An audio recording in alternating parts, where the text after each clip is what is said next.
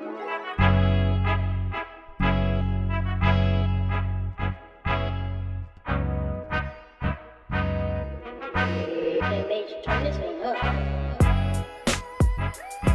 just like that, we are back. Bring it in, everybody. Welcome to another episode of The Read Option. Flying solo here on a Wednesday afternoon, a rainy Wednesday afternoon here. Seems to be that kind of day, man. Just nice little warmish spring weather, but rain nonetheless. And we got a great show lined up for you guys. We're going to keep this one quick, sweet, to the point. And we're honestly diving into a bunch of college sports-related topics. Obviously, we're going to do a very quick recap. Sweet 16, Elite 8. We are down to 4 in the NCAA tournament. And we're also going to get into some other more football-related topics, basically pro days, because we are in the middle of pro days seasons. And I'm telling you, I got one hell of an argument to tell you why we should never, ever pay attention to pro days. Massive waste of time. Very excited to get into that. And then we're going to finish off because in a more broad college sports news cycle that we've had today, the NCAA and their lawyers have appeared in front of the Supreme Court for the first time in 40 years, which is pretty remarkable. And there's a lot going on with the name, image, and likeness, as well as some pushback regarding the current amateur model and what that kind of means, what it looks like, some of my personal opinions on it. This is something I've talked about many times. I've gotten in this conversation with friends and family, and, you know, it's kind of right in my alley. I work and live with this stuff every day. I've been fortunate to get to work with some of the smartest minds in college sports. And, you know, there's a lot to it. And I'm going to give my takes as well as some of the stuff that I've heard kind of floated around, some interesting little tidbits here as we try to navigate what the future of college sports might look like. And I'm telling you right now, it's kind of heading in one direction, and I hope it doesn't go all the way, but I'm not going to spoil it. So without further ado, let's hop into our first topic, the Sweet 16. So we had a great weekend of college basketball. I don't know about you guys out there listening, but I am pretty college basketballed out. And yet we still have the Final Four, this new setup that the NCAA has, given to us for the NCAA men's tournament is funky. It's weird. Having our Final Four set on a Tuesday night around midnight. I had to be up early for work. I didn't see who won the game at the end of last night. I fell asleep with like 3 minutes left in the fourth quarter, second half, because for some reason college basketball is the only basketball-centric league that does halves instead of quarters. And even the women's side, they have 4 quarters. Why the hell did the men have 2 halves still? It's antiquated. It's dumb. We need to get rid of it. I fucking hate it. It always ends in foul calls and people shooting free throws, which most tight basketball games do. Anyway, regardless, it's been a lot of basketball over the last, 3 weeks, honestly, but the last 4 days in particular. I'm going to give a quick recap. And fortunately for myself and for you guys, of the 8 Sweet 16 games, 6 of them were complete dog shit. Gonzaga steamrolled Creighton. USC absolutely beat the daylights out of USC. Baylor, they were down at half. But let's be honest, I'm a Villanova fan myself. I didn't think Villanova had a shot in hell to come back in that game. Michigan blew the doors off of Florida State. Was very bummed. I was really excited to see how that game would turn out. Oregon State beat Loyola Chicago. Sorry, Sister Jean. Send them packing. And Houston finally put an end to the Buddy Boeheim story. But we did have 2 pretty epic games. Well, let's put it this way. We had 1.5 epic games, right? The Oral Roberts and Arkansas matchup. Oral Roberts coming down to the wire. Were inches away from being the first 15 seed ever to make it past the Sweet 16. Unfortunately, it did not happen. Arkansas held on. You know what I loved about the end of that Arkansas game? On their final possession, they didn't dribble the air out of the ball and look for some step back 3, which happens so freaking much now in basketball. In the NBA, it's all they do. No one, it's almost like they forget that there's a 2-point shot available to them. They dribble the absolute air out of the ball. They look to try to cross somebody up so they can be Dame Lillard or Steph Curry or James Harden or any of these guys who hit step back threes instead of just putting your ass into the freaking paint, trying to get a foul call, or at least give yourself a decent look. Because look, if you're going into the lane full head of steam, you're either going to get fouled, you're going to put up a layup, and then people are going to lose their mind because there wasn't a foul call, or if the defense collapses on you, you kick it out for an open three instead of trying to force one and be the hero. And it absolutely drives me nuts. But Arkansas didn't do that. I'm forgetting the man's name, but he did a hell of a job working his way, got his way into the paint. His first look wasn't there. Did an excellent job keeping his pivot foot down. Found a nice little 7-8 foot fadeaway, mid-range shot, buckets, put him up 2 with only 3 seconds left in the game, and Arkansas holds on to win. The other really great game was UCLA and Alabama. Now, I was really high on Alabama, and we'll get to more on UCLA and how far they've come in a little bit. But Alabama, they kind of screwed the pooch on this one, guys. I mean, if you are an Alabama team that is top 5 in the country in three-point shooting and top 3 in the country in defensive efficiency, how do you lose to an 11-seeded UCLA, one of the first 4 teams? UCLA had to beat Michigan State to even get into the tournament, which I guess technically you are part of the field of 68. But in the conventional sense, to even get to that first round, you have to play an extra game. And they were down. I mean, all credit to UCLA. This is not taking anything away from them. But for whatever reason, teams don't seem to be able to make free throws against them. Alabama looked pretty bad in that first half. They came out storming in the second half. Me and my man Ryan both hit the money line. It was plus 198. We were sitting there on FanDuel, on DraftKings, whatever you're using. Boom, hammer that second half money line. Unfortunately, though, Alabama, UCLA, they get tied on what had to have been the shot of the tournament. Reese buried that 3 with only, I think it was like 2.5 seconds left, 3.5 seconds left to get the ball up the court. Buried that thing from about 4 feet behind the line as the buzzer goes. The crowd, whoever it was, the limited crowd that was there goes nuts. Alabama goes nuts. And you're thinking, holy shit, Alabama's about to win this because all of the momentum switched.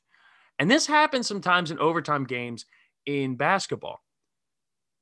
Tiger, I forget his last name. Everyone knows what I'm talking about on UCLA. Steps up right out the gates in overtime, buried a 3, and that was all she wrote. That first 3 was the dagger. And I know that sounds crazy, but that very first 3 completely killed all the momentum that Alabama had in that Sweet 16 game. And then UCLA puts up 20 in overtime, ends up beating Alabama by 10. A very anticlimactic way to end what was a pretty great game and one of the best games of the tournament, at least in regulation. So then we had our Elite 8, Michigan, UCLA, Oregon State, and Houston. Gonzaga took on USC, and Baylor takes on Arkansas. Well, Monday night, Baylor takes care of Arkansas. Baylor's a really good team. They're a really, really good team. And frankly, all year we've said it's been Baylor, Gonzaga, Michigan, we thought. But Michigan's not even at full health right now. So I'm not going to hold that against them too much because Michigan, or before we get there, Oregon State, Houston, despite missing 42 shots, still held on to win that game, which their effort on the offensive glass, their ability to work guys and play this really ugly and terrible style of basketball. I was wrong about Houston, and we're going to have Scotty on the pod coming up here in the next day to help preview the Final Four, and we're going to do spring training preview. I'm very excited for that. I was wrong. Hand up. I'm eating my crow, and Scotty's going to rip me for it. Well-deservedly, I'd say. Well-deservedly. So that was Monday. Houston punches their ticket. Baylor punches their ticket. That's half the Final Four. And then we have last night, Gonzaga and USC. The number 1 2-point scoring team in the country in Gonzaga versus the number 1 2-point defensive team in the country in USC. And this happens every few years. It happened the year Villanova just ran through everybody in 2018. When you are clearly the number 1 team in the entire country, like head and shoulders the way that Gonzaga appears to be, we all talk ourselves into these storylines. I was guilty of it yesterday. I thought USC with Evan Mobley, I thought they were really going to challenge Gonzaga, at least their length, their athleticism. They looked scared out of the jump. They looked like they weren't even ready to play, and Gonzaga just absolutely whooped their ass. Gonzaga's good, man, and I still don't like Timmy, and the fact that that dude is going to win the player of the tournament really pisses me off. I hope Jalen Suggs gets it. I put this out on Twitter yesterday, and feel free to reach out and comment or let me know your thoughts on this. But Timmy, I think it's Drew Timmy. He has to be the most unlikable, not just the most, the only unlikable player in Gonzaga history. Some people were coming after me saying Adam Morrison. I loved Adam Morrison, man. How do you not love that guy? He's goofy. He's weird. He's like a modern day Bill Walton. He's into conspiracy theories, that mustache and the hair, and just way ahead of his time with the way he could shoot the ball. I loved Adam Morrison. I just think this guy, the mustache, everything. He changes his freaking beard every 2 weeks during the regular season. It's a cry for attention, man. He's trying way too hard to be the cool guy at the tournament. Always like Krutwig was the cool guy. Everything about him was authentic. Nothing about this kid, Drew Timmy, comes across as authentic, not even in the slightest. But Gonzaga rolled in there in the Final Four. We all knew that was going to happen. Now, the last game last night, Michigan versus UCLA. I thought UCLA wasn't even going to beat Michigan State. So the fact that they are here in the Final Four, the second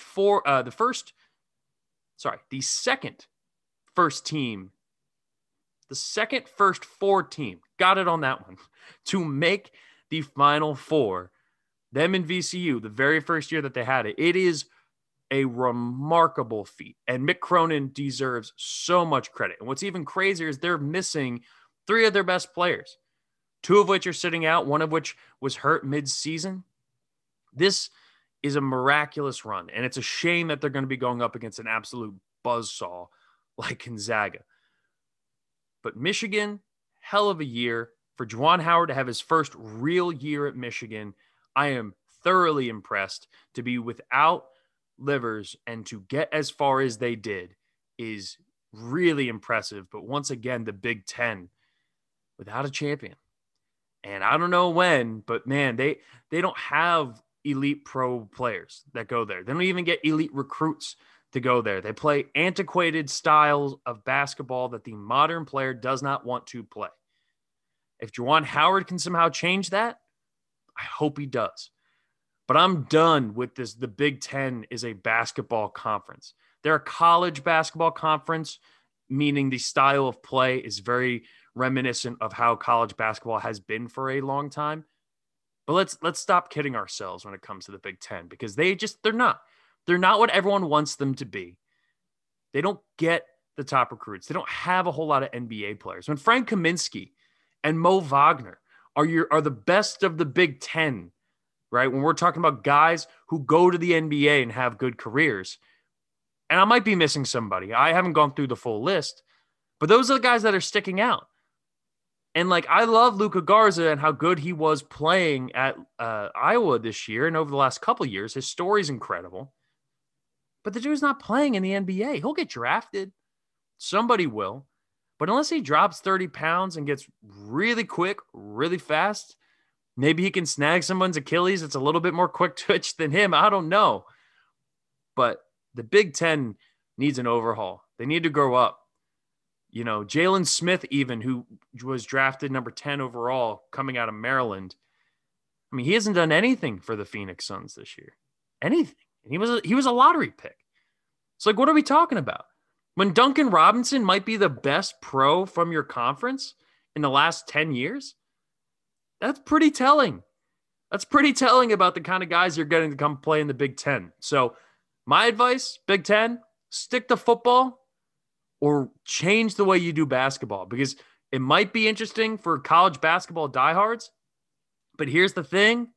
College basketball diehards are fading. People love the tournament. They always will, but no one watches the regular season. No one, except for your team and your school. It's half the reason people fuck up brackets all the time, because nobody knows who's any good. And look, maybe Ayo Dosunmu comes out this year and becomes an awesome pro, and I hope that happens. I loved watching him at Illinois. But if you just look at the guys who've played there, I mean, Evan Turner, right? I mean, that's what we're talking about. Evan Turner was a second overall pick. How'd that work out for Philly fans? And all the other 7 different conferences or 7 other teams that he's played for in the NBA. I don't even think he's in the NBA right now. So when that is the bar you're setting, what does that say about you? I don't know. Sorry, Big Ten basketball rant over. Final Four set. UCLA, them big boys up front, nasty little guards in the backcourt. I love that team. They're going to get absolutely smoked by Gonzaga. Gonzaga, historic largest odds or largest spread for a Final Four game. They are a 14-point favorite. Don't be surprised if UCLA covers.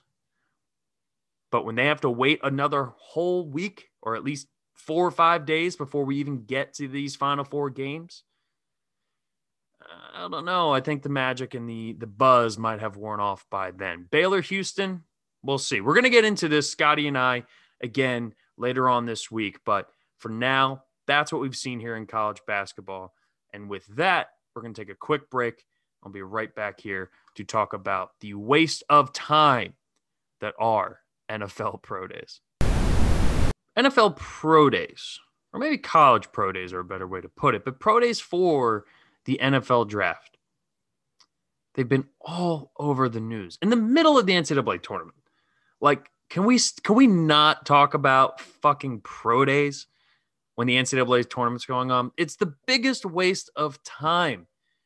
Even the combine for a lot of parts is a waste of time. In fact, the most valuable part of an NFL combine has nothing to do with what you do or see on the field. It has to do with the one-on-one meetings that coaches get to have in person with the players, getting a chance to talk to them, understand where they came from, what their families are like, what their life was like, what's important to them.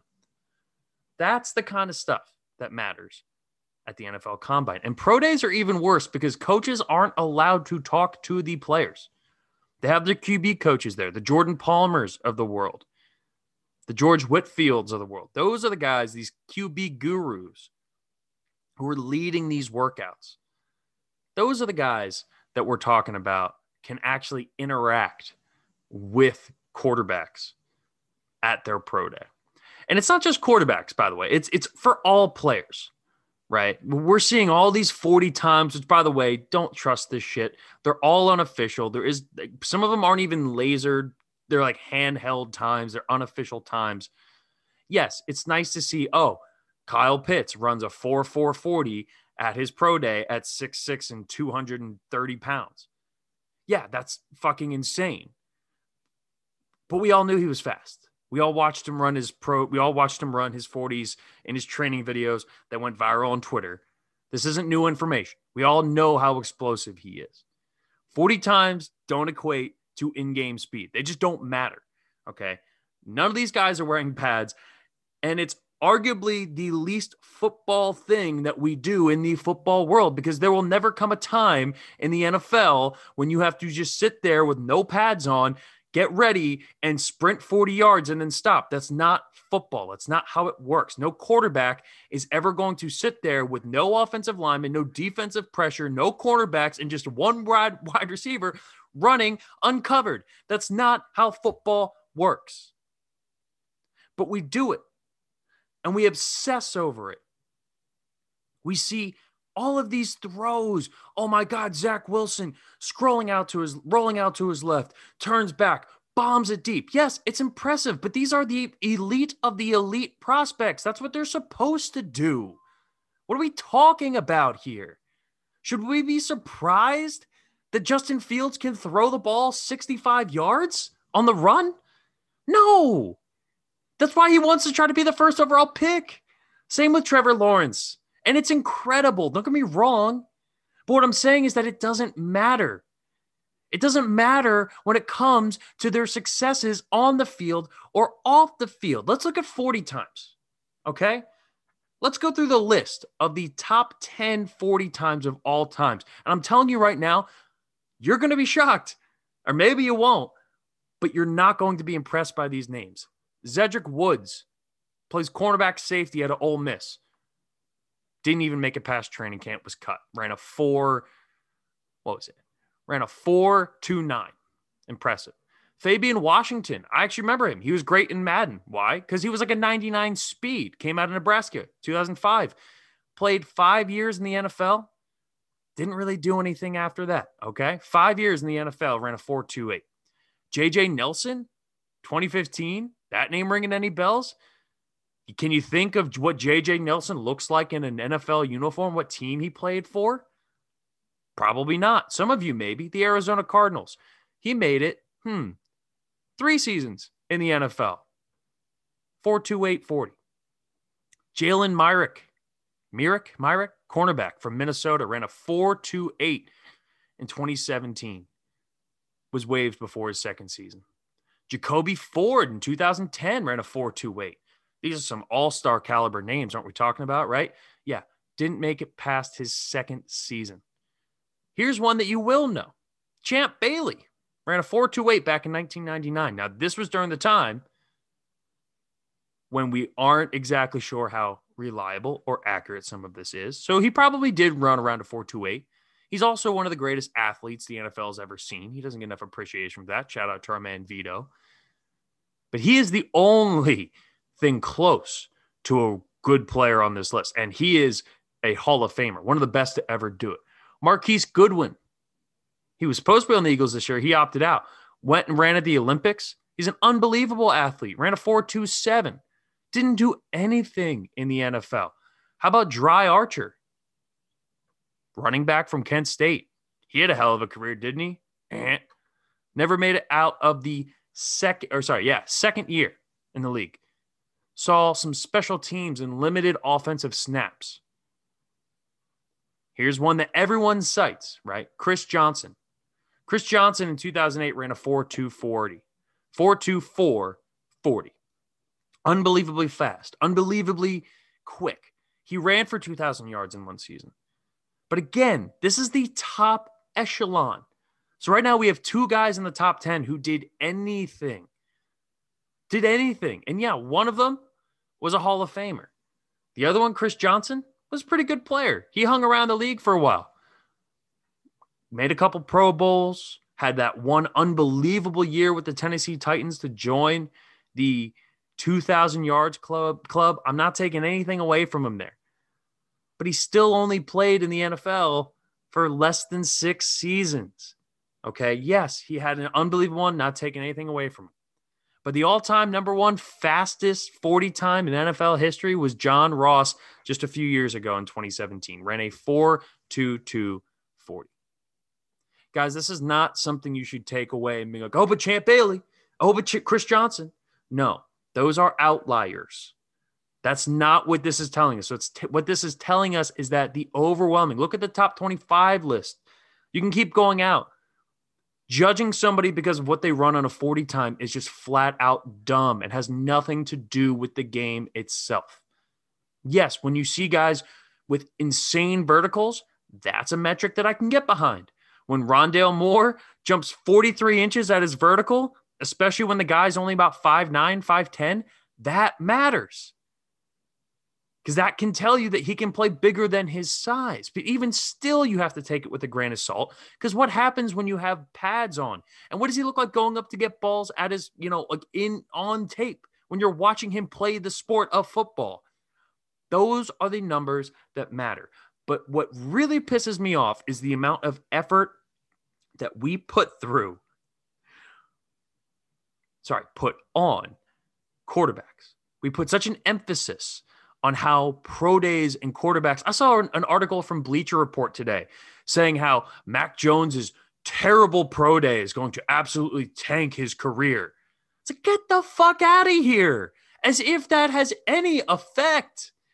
He did 2 pro days. His first pro day a couple weeks ago was to show how accurate with the football he is. His pro day yesterday, was to see how hard he can throw the ball, how far he can throw the ball. It was about his arm strength. He didn't care if he was accurate enough. Because if you watch Mac Jones play the sport, He's as accurate as any quarterback we have. So you can miss me with this. Mac Jones had a terrible pro day. Oh my God, he's going to be a bust. He might, but it has nothing to do with his fucking pro day. So let's drop that conversation. All right. And look, just to prove my point here, I went through some of the best and worst pro days just to show you how ludicrous it is to put any sort of weight on it. Let's go through some of the best, right? These are some of the all-time highest reviewed pro days for quarterbacks in NFL history. Blaine Gabbert, Super Bowl champ, Blaine Gabbert, just with the Buccaneers. Yeah, here's what Gil Brandt, one of the NFL experts, one of the guys who worked in front offices for a very, very long time, a very knowledgeable NFL mind. His workout was outstanding, much better than Cam Newton's at Auburn's on March 8th. They were the same class. Newton had 6 passes that were uncatchable at his workout. Personally, I don't think you could go wrong with either quarterback. So I give him credit there, right? Because, all right, he said you couldn't go wrong with either quarterback. He at least had that. But when it came to Cam Newton, I wrote after Newton's workout that he should go number 1 to the Panthers. I'm not so sure now.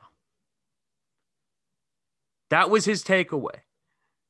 That after Cam Newton's pro day, he wasn't sure that Cam Newton should be the first overall pick. Are you fucking kidding me? Are you kidding me? Blaine Gabbert versus Cam Newton. This is what people were actually saying about it, okay? Let's go to another one. One of my personal favorites out of Washington, Jake Locker. He got tons of praise. Jim Trotter, awesome NFL reporter. One scout described Jake Locker's pro day as he ripped it, completed 38 of 40 passes. He absolutely ripped it.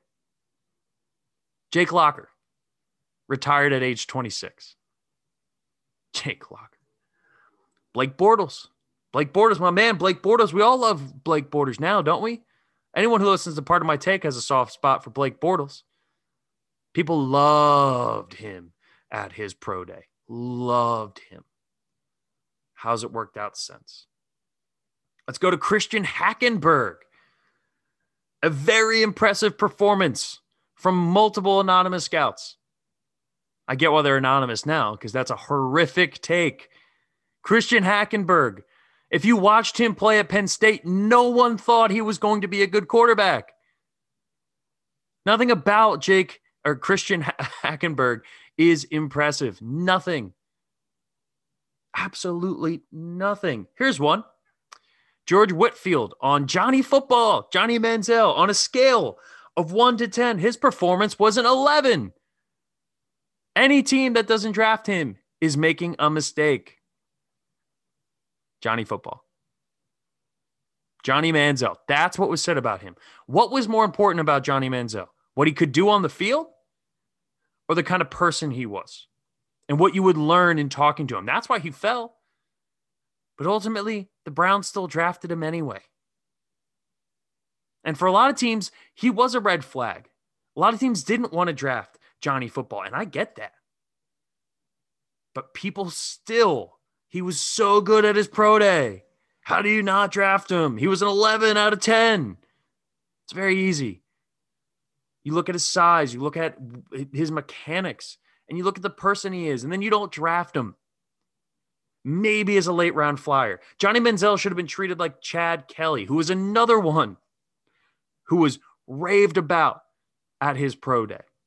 But of course, no one is a better example when it comes to this conversation than Jamarcus Russell, 2007's number 1 overall pick to the then Oakland Raiders and then head coach Lane Kiffin. You should have heard and read the way that Lane Kiffin drooled over Jamarcus Russell. Mike Mayock, who is now, ironically enough, the current Raiders GM, said this: "It is the best pro day I've ever seen." And how did that work out? It didn't. It didn't, because it didn't matter. It meant nothing. But in the act of fairness, let's look at some quarterbacks who had bad pro days and see how they looked out. Dak Prescott, famous for a very bad pro day. Overthrew wide receivers, underthrew wide receivers, threw behind guys, threw way out in front of them, didn't put it in the right spot, had some shoddy mechanics. These are all things that were said about Dak Prescott's pro day. He went in the third round. Is that coincidence? I don't know. Because people loved him. People loved him when he was playing at Mississippi State. There were still questions. A lot of people were wrong about Dak Prescott. But his people put so much stock into his pro day, he ended up going in the third round. Amongst other reasons, I get it. But the more important part of this is that just because he had a bad pro day doesn't mean he's going to be a bad NFL quarterback. Cam Newton, I alluded to it there. Now, there was other character concerns and stuff going on with Cam Newton that I understand, and I get why there was some hesitation. And luckily, the Panthers didn't listen. And the Panthers said, I don't give a shit if he overthrew 6 balls. But people were still having that conversation regardless. And all of a sudden, I'm not so sure now, became the mentality that a lot of people had when it came to Cam Newton. Guy who won an MVP, guy who took the Panthers to only their second Super Bowl ever. Now, granted, they got worked in that Super Bowl, but that's not really here nor there. Marcus Mariota. Now, he's questionable, right? I get why not everybody loves Marcus Mariota. I still think Mariota is a decent quarterback. He's, like I said before, he's in that vanilla ice cream, kind of area. He's okay. You're not mad about it. You don't love that you have just vanilla ice cream. You'd much rather have hot fudge on it and make a sundae out of it. But if someone hands you vanilla ice cream, you're not going to be like, I don't like vanilla ice cream. It's gross. No one says that. And if you're talking to Mariota's in that class. He just is. And there's a reason why Gruden and them kind of wanted to hold on to him. People did not like his pro day. People thought he was unconfident, right? But a lot of people still liked him, and there were still reasons for why he should have gone and was justified to go when he went. Russell Wilson had an okay pro day. I actually went back and watched it today. Not my favorite, not my worst, just okay. Teddy Bridgewater, average at best. Might be a little accurate. But I think Teddy is still better than that because he had a notoriously bad pro day. And that list right there, that's 5 guys who are all talented, solid at minimum, and in other cases, MVP caliber quarterbacks. The fact that they're all people of color might be a different conversation. Don't think it's a coincidence either. But with all of that, with all this being said, now let's take a look to this year. Trevor Lawrence, insane 75-yard deep ball. Doesn't matter. Zach Wilson, dropping dimes all over the place, weird angles, weird foot placement. Doesn't matter. Mac Jones overthrows guys. Miss a bunch of receivers. Guess what? Doesn't matter. When Jamarcus Russell threw the ball 75 yards from his knees, that's more impressive than anything we've seen in the last 4 days. 75 yards from his knees. It didn't matter. And here's my favorite one. Dude, Justin Fields ran a 4.44 40. Man, NFL better watch out for him. Doesn't matter. The last quarterback to run in the 4.4s, Robert Griffin III. The point of all this is that these numbers at the end of the day doesn't matter. This shit does not matter. What does matter? What does the film tell you? When you are watching it, when you see what he does in a game against elevated competition, even against weak competition, what do you see? What are they doing? How's their footwork? Because look, you can have awesome footwork in an open gym on an open field. But what does your footwork look like in a game when you got guys bearing down on you? Can any of those guys still make that same throw they just pulled off of their pro day in an actual game? I don't know. But it's a hell of a lot easier for them to do it at their pro day. So I'm not putting any stock into it. Another thing to look for, and this is arguably the most important part, what team do they end up on? Guys, that's what matters. That's what matters with all of these quarterbacks, because we know we've gone over this. First-round quarterbacks, you might as well flip a damn coin. Where you end up matters. The system, the franchise, the head coach, the physical location, that all matters more than a stupid goddamn pro day. And the last thing here that actually matters is luck. It's luck. That's why half of the first-round quarterbacks don't work. Sometimes it's missing red flags like Jamarcus Russell and Johnny Manziel. Sometimes it's putting too much weight on a bad pro day in the case of guys like Dak Prescott. I mean, Dak Prescott's probably the best quarterback out of that draft class. Carson and Jared Goff. I mean, I still think Carson Wentz's ceiling is probably better, but we just haven't seen that in a long time. So I would put Dak ahead right now.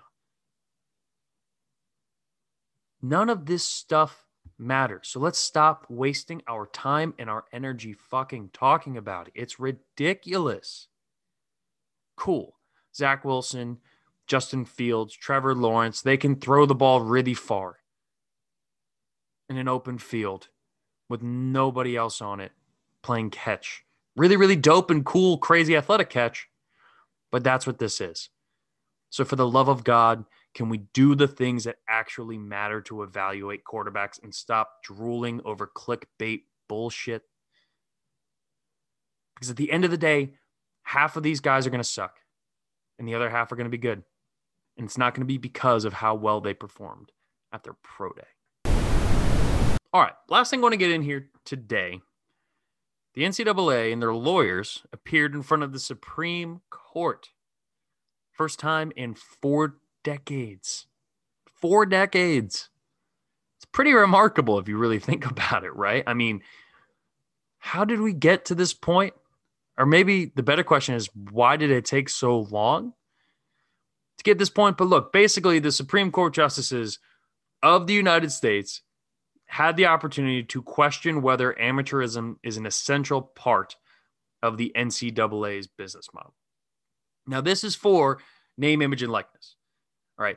This isn't the NCAA coming out to pay players.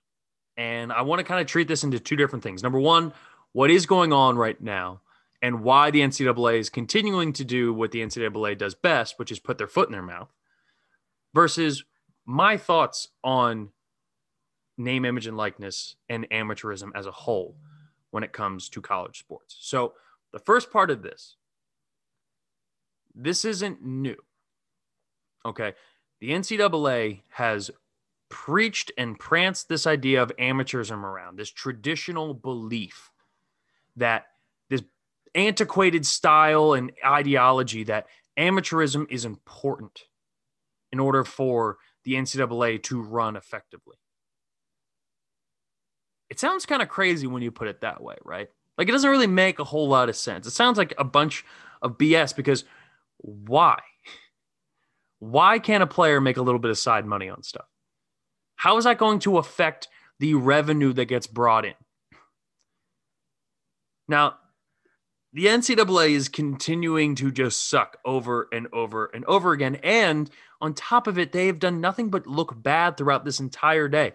If you followed the court proceedings and the lines of questioning, even the most extreme conservatives on the Supreme Court, people like Brett Kavanaugh and Amy Coney Barrett, who are very controversial figures in our political system. Well, I shouldn't say political, our judicial system. Unfortunately, it became political, neither here nor there. Even the most extreme people there were just roasting the NCAA. And I was here for it. I loved it because the NCAA has been getting away with this bullshit for so long under this idea that amateurism is somehow integral to of how the NCAA works. This is the actual, one of the actual NCAA arguments. This is like one of the actual things that they have put out into court. Consumers love watching unpaid people play sports. What? What are you talking about? For those who do, like, how many of you are sitting there at home when you're watching a college football game go, man, thank God these guys don't get paid. Because if they did, no shot in hell I'm watching. No way. Come on. That's ridiculous, especially when we know how many of these guys are getting paper bags under the door. We all know that. That's how college football and basketball have worked for decades. This isn't new. Jalen Rose has said it 100 times. It was $100,000 and a new Mercedes. That's what you got when you went to Michigan. Well, not Michigan, but when you went to a school specifically. I've heard stories from former athletes, things I can't share on here, but I've heard stories. I know this shit happens. It's happening now. Tennessee just found a way to fire Jeremy Pruitt because he was literally giving them out in McDonald's bags. So don't feed me this shit. Don't piss on my leg and tell me it's raining. All right? That is not a reason why people don't, or that's not a reason why people go to the NCAA. It's just not. So this whole idea that these guys can't get anything is absurd. I've used this argument a bunch of times, right? If you are a violinist in an orchestra and you're on scholarship to go to a school to play the violin at that school, and you want to start up a YouTube channel, and you get millions of followers, and you have ads and ad revenue, and you get endorsement deals, you're allowed to get that money. Does that mean that people are going to stop showing up to the opera? Does that mean people are going to stop showing up to see the orchestra perform? No, of course not, because that's ludicrous and an asinine way of thinking. And look, the NCAA has a bunch of other bullshit arguments, and it has already been denied multiple times. On the district court ruling, the ruling was, in this case, Alston versus the NCAA in 2020, that limits NCAA member schools mutually agree to place on what each school can provide to its athletes in compensation are illegal. Basically telling them that you can't fucking do this. It's ridiculous.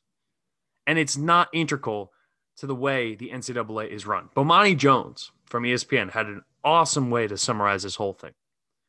The Supreme Court hearing is a reminder that the NCAA's arguments sound really crazy to people who don't really follow sports like that. That's exactly how it is. That's exactly what it is. Because all of these hoity-toity, Harvard-educated lawyers who are on the Supreme Court, you know what they're not doing? They're not cracking a beer and watching Alabama play Texas A&M. Or even worse, watching Ole Miss play Arkansas.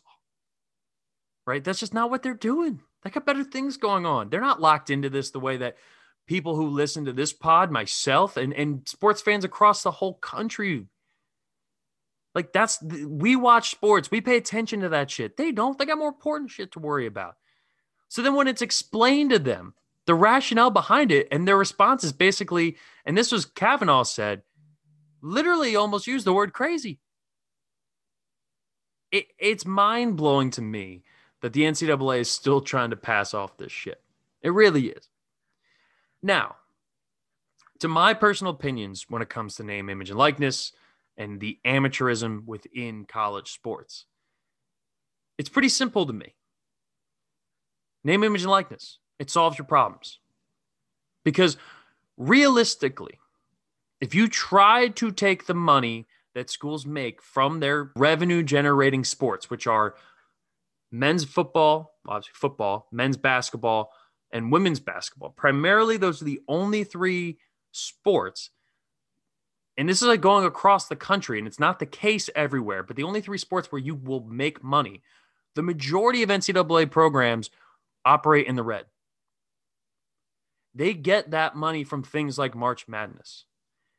They get certain money from TV deals, but that's only the big dogs, right? Your SEC schools, your Big Ten schools, those guys, they get big TV contracts.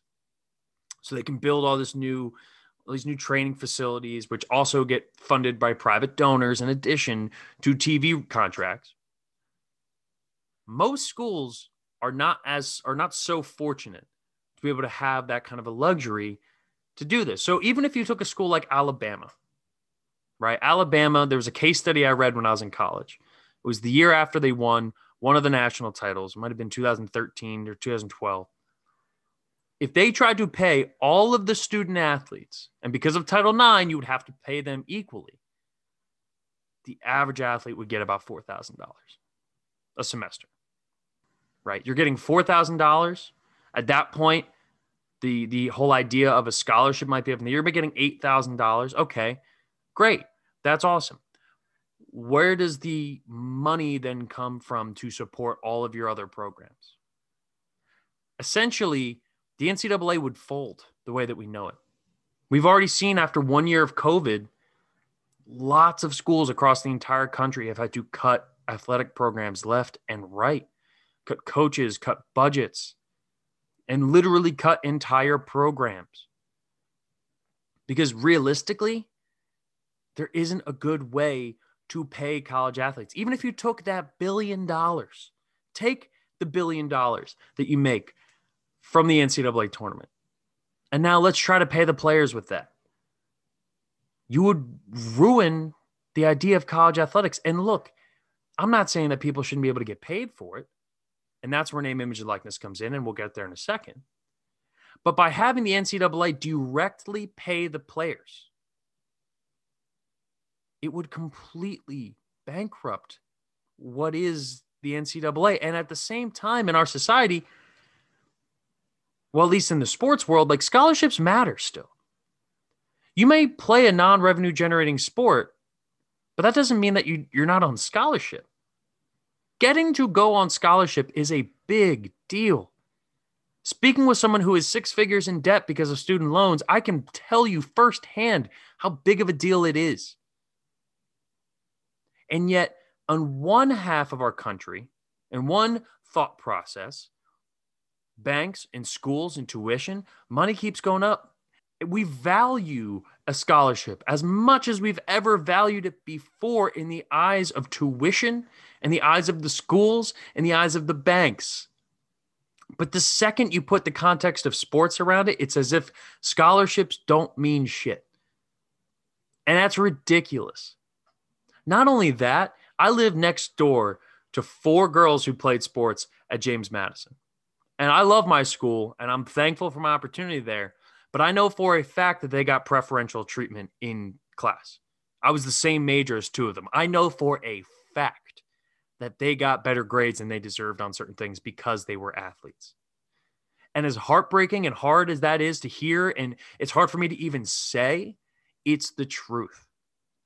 So in addition to getting facilities, getting all this stuff, and yes, you are committing what's basically more than a part-time job, but an almost full-time job being a student athlete while also still trying to be a student, you still get a lot of perks.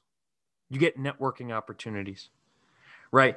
If you are an offensive lineman at Alabama and you played on a national championship team, even if you're a backup, you're getting hired out of college immediately. If you go to Penn State people want to hire just other random Penn State people. But if you played Penn State football, you're going to have people recruiting you to come work for them because that's how it works.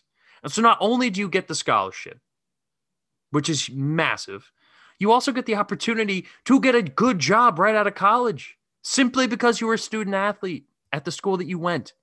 We can't undervalue that. I'm not saying that we shouldn't make changes like name, image, and likeness to allow the top 1% to get paid. But realistically, there is not a viable way as of now to do this without bankrupting what is the foundation of college sports, which means the track and field athletes at Tulane. If that program gets cut, if their athletics get cut, that could be 200-300 people that maybe otherwise wouldn't be able to go to school. And now there's no athletics program, and they're not good enough to get to a top-level Power 5 school. So now what? They're stuck not being able to go to college? And I get it. Maybe that's would only be a few hundred people at one school or 50 people at one school. But remember, we're talking about like 500 Division I programs here. We're talking about a lot of schools. In D2 and D3, they can't give out scholarships, right? They can help, they can do certain things. But when we're talking about full rides, it has to be D1, and I'm acutely aware of that.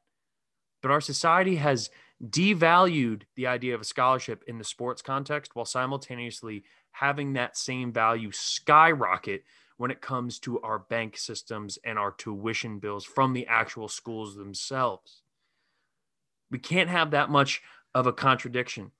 They can't be that far apart. They just can't. Now, where does name, image, and likeness fall in on all of this? Well, name, image, and likeness would allow the Zions, the Trevor Lawrences, the Justin Fields, the people with massive social media followings, the people who could go do car dealerships down the road. I did my own study where I went to 7 different businesses around Harrisonburg, Virginia, and asked, would they pay, if they could, to have a student athlete be in a commercial? The car dealership said yes, absolutely, and that they would give them a car while they were on campus. That's a car dealership in Harrisonburg, Virginia at James Madison, an FCS school. If you don't think that's the same way at most Division I schools around the country, you're out of your mind. And yes, again, we're talking about the 1% of athletes.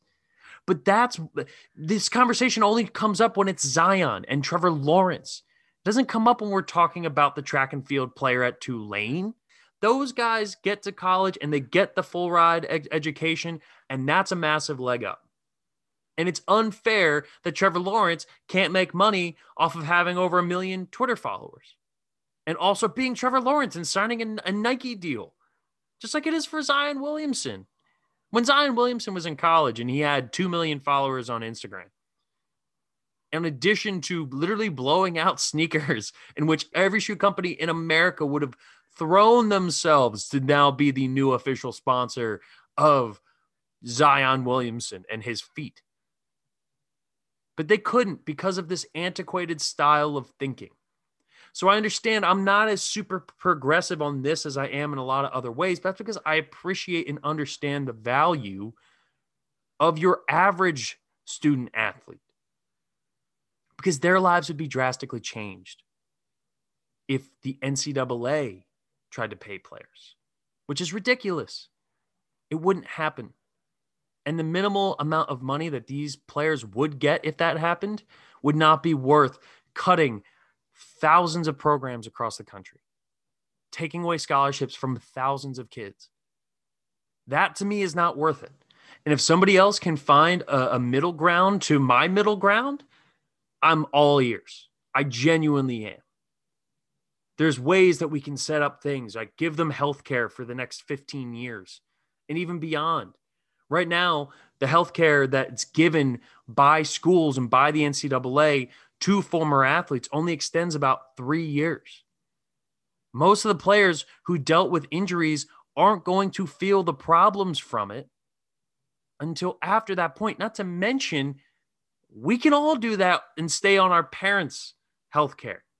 And maybe your parents don't have, I don't know, I'm not trying to assume, but the point still stands that it's not really anything special. So there are absolutely things we can change to help ensure the long-term and short-term safety of our student athletes. If you wanted to make it a lump sum that they get at the end by the time they graduate, I'm up for that. You know, you're able to put their stipends together and all of a sudden by the time you graduate, boom, here's $15,000. It's probably a little high, but you got to understand the method there. And ultimately, the amateur model is a bad thing for the top earning athletes, the people who are waiting to be able to turn pro. And soon enough, and when it comes to basketball, at least, we may not even have that problem anymore if players are eventually allowed to go straight from high school again. But we won't know.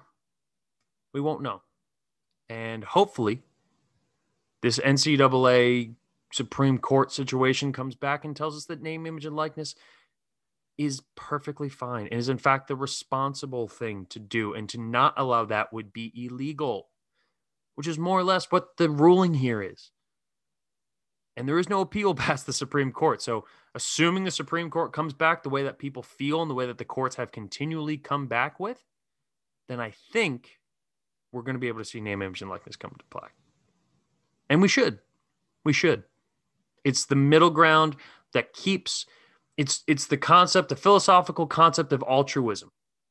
The thing that does the most amount of good for the most amount of people. And that doesn't always work, but I think it works here. That's all I got for you.